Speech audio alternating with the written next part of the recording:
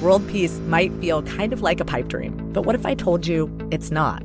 2024 will see more than 50 elections around the world, and in some places, peace is actually on the ballot. One reason is because countries in Europe and Latin America have been experimenting with this thing called feminist foreign policy. Because right now, the way that we wage war and peace, it's kind of a boys' club. The new season of Things That Go Boom from Inkstick Media and PRX is coming March 18th. Find it wherever you get your podcasts.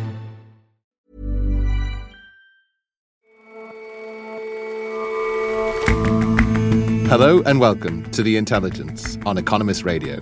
I'm Edward McBride, filling in for Jason Palmer. Every weekday, we provide a fresh perspective on the events shaping your world. American diplomats have been fighting corruption in Eastern Europe for a long time. But the impeachment hearings in Washington are undermining their work by creating the impression that America's politicians behave just like their Eastern European counterparts. And Jerusalem cemeteries are running out of plots, since both Jews and Muslims typically prefer to be buried rather than cremated. The answer, one Israeli company believes, is to build a huge catacomb 18 stories underground.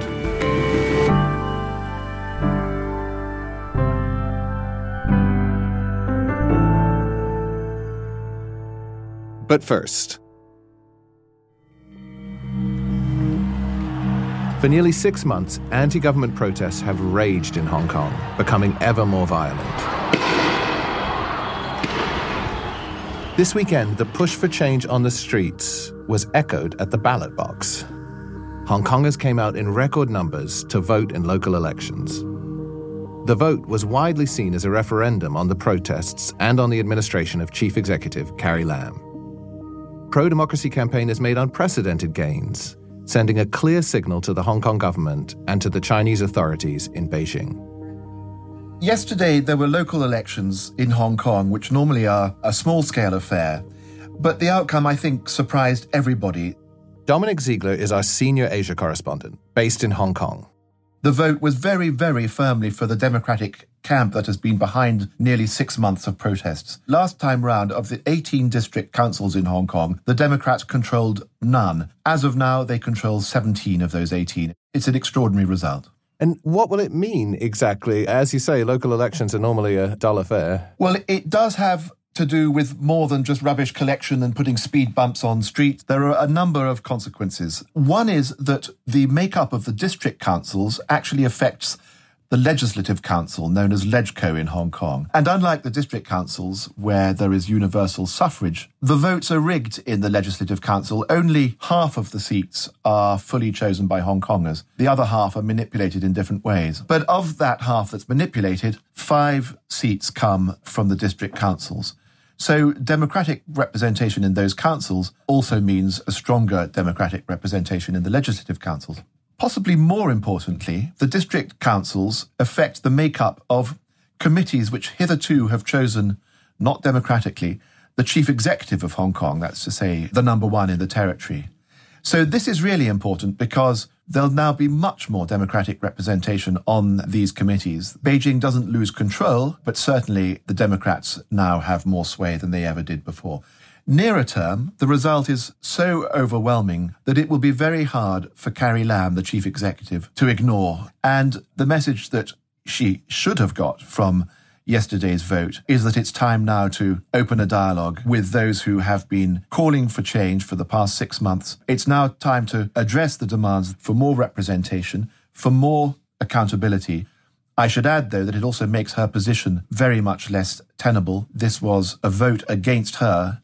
So are there any signs that the government is open to dialogue with the protesters, or for that matter, that the protesters are open to dialogue with the government? There are a few signs that the government is open to dialogue, although Carrie Lam did today say that she had taken note of the result. Quite how she will respond to it is not yet clear. She has been very flat-footed to date. After all, the protests began when she proposed a bill that would have allowed people to be extradited to the mainland if they'd been accused of crimes there. And it took her a very long time and huge demonstrations before she was ready to withdraw that bill. If she is as obtuse now, well, then that spells trouble, because there are now expectations from the protest side, from the Democratic camp, now the majority, no longer the opposition, certainly in terms of numbers. And they would expect to see movement. The risk, if they don't see it, is that the last few days of really enjoyable and hopeful calm risk being broken again, and Hong Kong returns to that cycle of violence that it has recently seen. And what sort of gestures do you think they'd be looking for on the side of the protesters and on the side of the democracy movement to be willing to start talking? Well, the government will say, well, you must end the violence, and then we'll talk. But it's not as simple as that. And it's actually on the government side that we've seen this lack of a desire for a dialogue. Despite the violence, and one can and should criticize it, it is actually government actions that have brought us to this point more than anything. And now the first step really has to be taken by the government. There is, at the moment, relative calm in Hong Kong, so this is a moment the government should seize it. Do we have any sense of what the plan of the Chinese central government in Beijing is? We don't have a great deal of sense because it's a very secretive leadership. What I think is the case is that early threats that the People's Liberation Army or the paramilitary police would come into Hong Kong to reimpose order were by and large bluster. And Carrie Lam herself acknowledged that in leaked comments a couple of months ago. Beijing is very reluctant to intervene. If it has had a plan, and it's not been clear that it has, it's to see these protests run out of energy. And once the protest movement is dissipated, or ordinary Hong Kongers have turned against it, then Beijing and those who do its business in Hong Kong can re-establish control. Well, yesterday's vote made it very clear that the mass of Hong Kongers still stand very firmly behind the demands for accountability and for democracy. So it sounds like the high-ups in Beijing weren't expecting the sort of results that we've had from the local elections. I suspect they'll be extremely shocked. After all, for many weeks, they've been saying that opinion polls showing support for the protests have been biased. They've always accused those who run such polls of belonging to liberal universities influenced too much by the West. They've accused the protests themselves of being masterminded by the West. This result is so emphatic, it will be very hard for the authorities in Beijing to continue with that line of reasoning. They'll also be questioning the quality of information that they're getting up in Beijing. They ought to be asking how on earth it is that their representations in Hong Kong, and most of those reside in the so-called liaison office in the territory, how it is that members of the liaison office have been passing up the chain such poor information. So it sounds like the central government in China had no idea the true state of public opinion in Hong Kong. How had it been trying to bring people around and win influence? Well, for years, its influence operations in Hong Kong have been extensive. And it's not just been a question of appointing officials seen as friendly and loyal to Beijing. The Communist Party itself has underground cells that operate throughout the territory. Beijing has been financing pro-China grassroots political parties. The liaison office buys up businesses. The tycoons in Hong Kong have been co-opted by being offered juicy deals on the mainland. And I think that one aspect of the emphatic vote yesterday was a very strong rejection of this form of influence peddling, undermining the kinds of values and the autonomy that people in Hong Kong we've seen this summer are prepared to fight for. So the Chinese government had this poor information. It's been delivered, this disappointment. The Hong Kong government looks a little flailing. What do you think happens now? I think that there will be attempts to move things back to a political plane, and even the possibility of discussing political reforms in the territory may be something that comes back to the table. The case for China agreeing to that is the hope of a quieter, more stable territory. And my sense is that if Hong Kong tries to make the running in this area, then Beijing will let it. My worry, though, is that Hong Kong authorities lack the means, they lack the imagination to launch into this kind of political dialogue. What will be the signs that we're moving in the right direction? We need to see a couple of things. The first is an acknowledgement by Carrie Lam's administration that this vote means something and that it means the government is going to change its stance. The second thing is to announce a fully independent inquiry into the causes of this year's unrests and into police abuse and excessive use of its power, including lethal force. And if the government promises that it will implement any recommendations that such an independent inquiry comes up with, then I am sure that will go a very long way to reducing tensions that have been running extremely high in the territory in recent weeks. Dominic, thank you very much for your time. Thank you, Edward.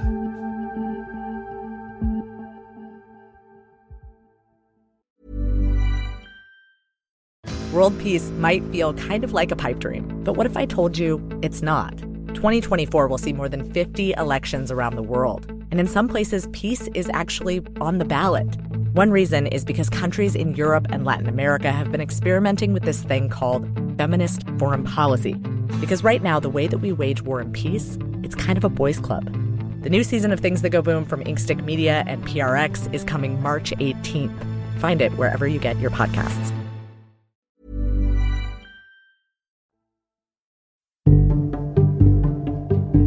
The fight against corruption in Eastern Europe has long been a pillar of U.S. foreign policy. American aid has backed independent journalists and trained judges and prosecutors. It's a policy which has been brought to the fore during the ongoing impeachment inquiry by witnesses, including the State Department official, George Kent. For the past 5 years, we have focused our united efforts across the Atlantic to support Ukraine in its fight for the cause of freedom and the rebirth of a country free from Russian dominion and the warped legacy of Soviet institutions and post-Soviet behavior. But now that effort is in trouble, not least from the fallout of the impeachment inquiry itself.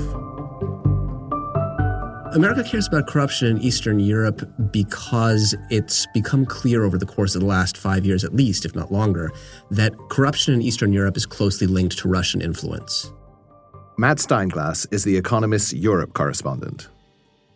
I mean, the United States has always cared about corruption in the sense that it undermines democracy, and America is interested in promoting the democracy and the rule of law around the world. But this used to be seen sort of as a human rights concern.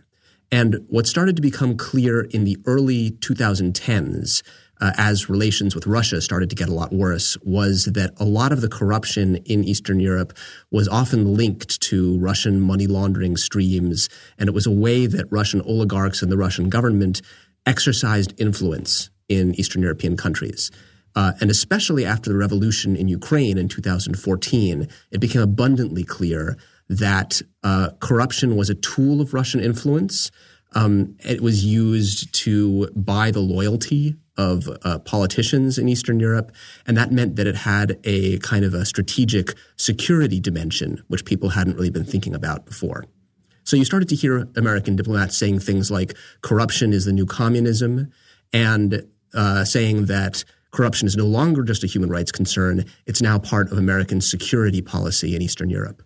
And how is the fight against corruption going in Eastern Europe? It's actually a mixed bag. In some countries, the fight against corruption has gone remarkably well. Romania is often held up as an example. They established an independent anti-corruption prosecutor. She was rather implacable and put thousands of government officials and corrupt business people in jail over a period of several years. That earned her the hostility of the government, obviously. But in other countries, it has gone much less well. And in Ukraine in particular, the fight against corruption has turned into a pitched battle between the oligarchs who are used to running Ukrainian politics and anti-corruption reformers and NGOs. And they have found American support and European support to be a crucial, indispensable tool in fighting back against oligarchic corruption. So how has the Trump administration been different from the Obama administration in pursuing this sort of anti-Russia, anti-corruption agenda? The anti-corruption agenda really became one of the top-line policy questions late in the Obama administration. And the Trump administration has embraced it with much less enthusiasm. In particular, a top policy official named A. Wes Mitchell took over responsibility for Central and Eastern Europe in early 2017. And his feeling was that the United States was being too vocal in calling out regional governments for corruption, and that was actually pushing them into the arms of Russia in some cases. He felt, for example, with Hungary, which has come under tremendous fire for abridging the rule of law, that part of the reason why Hungary might be drifting towards Russia was that Europe and the U.S. were being too tough on it. The thing is, there hasn't been an explicit policy change under Trump. Nominally, the U.S. is still very much in support of fighting corruption in Eastern Europe. And in a lot of countries, local embassies and local foreign service officers have just gone ahead with anti-corruption policy. But what's happening now, because of the impeachment drama, is that people are starting to wonder whether the United States is actually such a beacon of anti-corruption as it had been making itself out to be. So I talked to one State Department diplomat, for example, who said, what they are seeing in this White House is exactly the kind of stuff we have been preaching against. And there's a feeling that the United States has lost credibility to try to preach rule of law issues. So have the impeachment hearings themselves shed any light on this? Are there any moments that stand out that explain the new American posture? Yeah, I think the testimony of former ambassador to Ukraine, Marie Yovanovitch, was very striking for a lot of anti-corruption activists in Ukraine because she was removed basically because she was too aggressive in pursuing anti-corruption policies, and she crossed some oligarchs who didn't like that. Ukrainians who preferred to play by the old corrupt rules sought to remove me. What continues to amaze me is that they found Americans willing to partner with them, and working together, they apparently succeeded in orchestrating the removal of a U.S. ambassador. Another really significant moment of testimony came from Fiona Hill, who was a top Russia advisor in the White House. Some of you on this committee appear to believe that Russia and its security services did not conduct a campaign against our country, and that perhaps, somehow, for some reason, Ukraine did.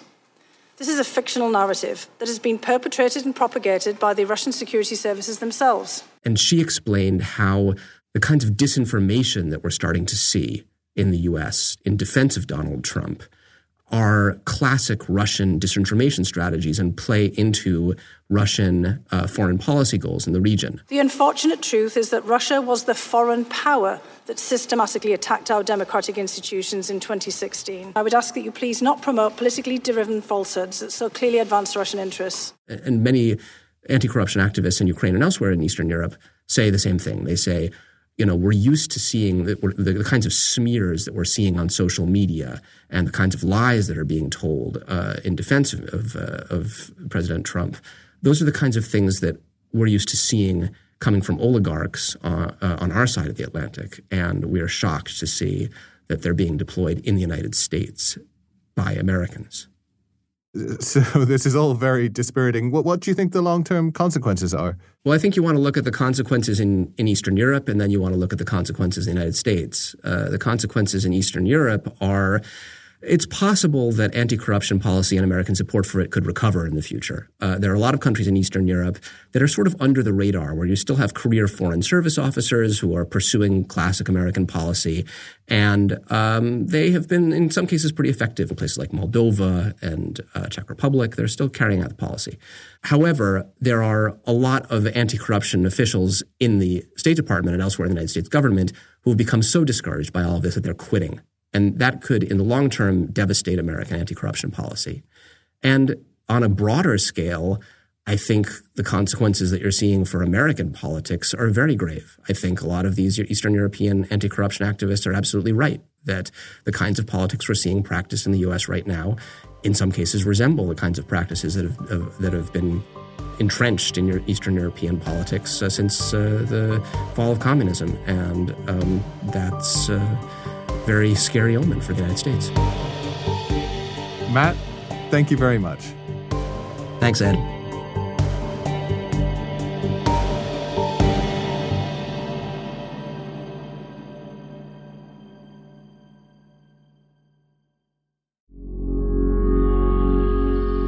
Underneath Jerusalem's biggest graveyard, a huge catacomb has just been opened, stretching 18 stories below ground. Going into the Minarot Olam underground cemetery, you suddenly feel as if you're in a massive honeycomb. Anshel Pfeffer is The Economist's Israel correspondent.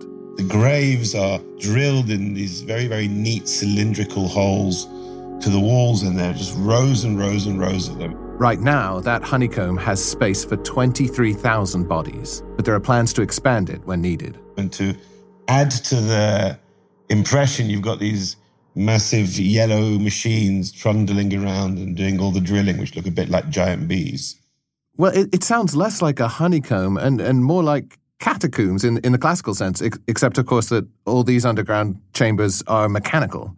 Yes, classically, it's a catacomb. The catacombs have not been in use for over 1,000 years, but it's the same basic idea.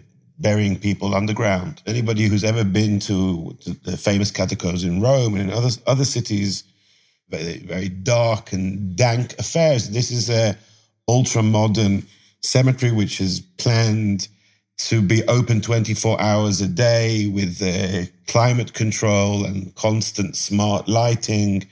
Any kind of underground work obviously involves excavation, making tunnels and so on. But the actual grave holes have to be drilled very precisely so they'll fit a body, so that they can be stacked close up to each other. They have to be at a very specific angle so that seepage from decomposing bodies won't leak out. Basically, all mod cons you could dream to have in a cemetery. But all mod cons usually come at a price. The price tag is around 250 million shekels, or $70 million. Spread over 10 years. It's already been about 3 years in construction. They've dedicated it earlier this month, and the first burial is expected to be by the end of 2019. And people think that's worth it? It sounds very expensive. It is expensive, but burying people is a business which is dictated by the rules of real estate. And Jerusalem is a very crowded city. The main Jewish cemetery of Jerusalem on the city's western approach is almost full. So the expense of going underground seems to be worthwhile. The main company which runs the cemetery also believes that it can offset some of the cost by selling graves to families who want to be buried together, couples, and so on. So they believe they can make it work. As you say, the economics of it are dictated by the property market. But why is that a particular problem in Jerusalem more than in any other city? Well, because Jerusalem has both Jewish and Muslim communities, and these are communities which do not cremate. They believe in burial in the ground, and therefore every person who dies needs a burial plot. Real estate in Jerusalem is strongly contested, both for religious reasons and for real estate reasons. It's quite a crowded city. And this is true in many cities around the world. You know, people who still want to be buried in a cemetery, usually their families have to either pay a huge amount of money for plots or travel far out of town. So do you have the sense that all these new burial plots in town will be taken up, even though they're bound to be very expensive? Well, the communities of Jerusalem are used to burying just next to the town. Jews also hold very regular memorial services by the grave for years after the person has died. So it's important for them to have one really as close as possible to where they live. So I think there will be an uptake on this underground cemetery. And it offers basically limitless space, because when the 23,000 planned graves are full, they can just carry on digging. Anshul, thank you very much for joining us. Thank you for having me.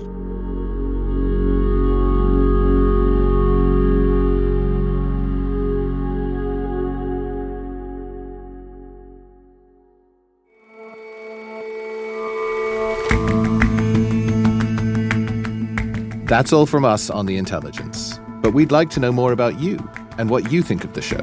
Do us a favor and head over to economist.com/podsurvey. See you back here tomorrow.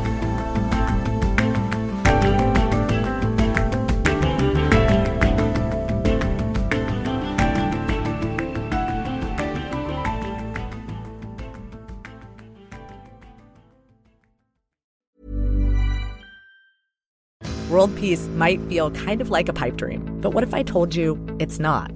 2024 will see more than 50 elections around the world, and in some places, peace is actually on the ballot. One reason is because countries in Europe and Latin America have been experimenting with this thing called feminist foreign policy.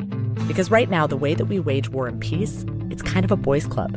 The new season of Things That Go Boom from Inkstick Media and PRX is coming March 18th. Find it wherever you get your podcasts.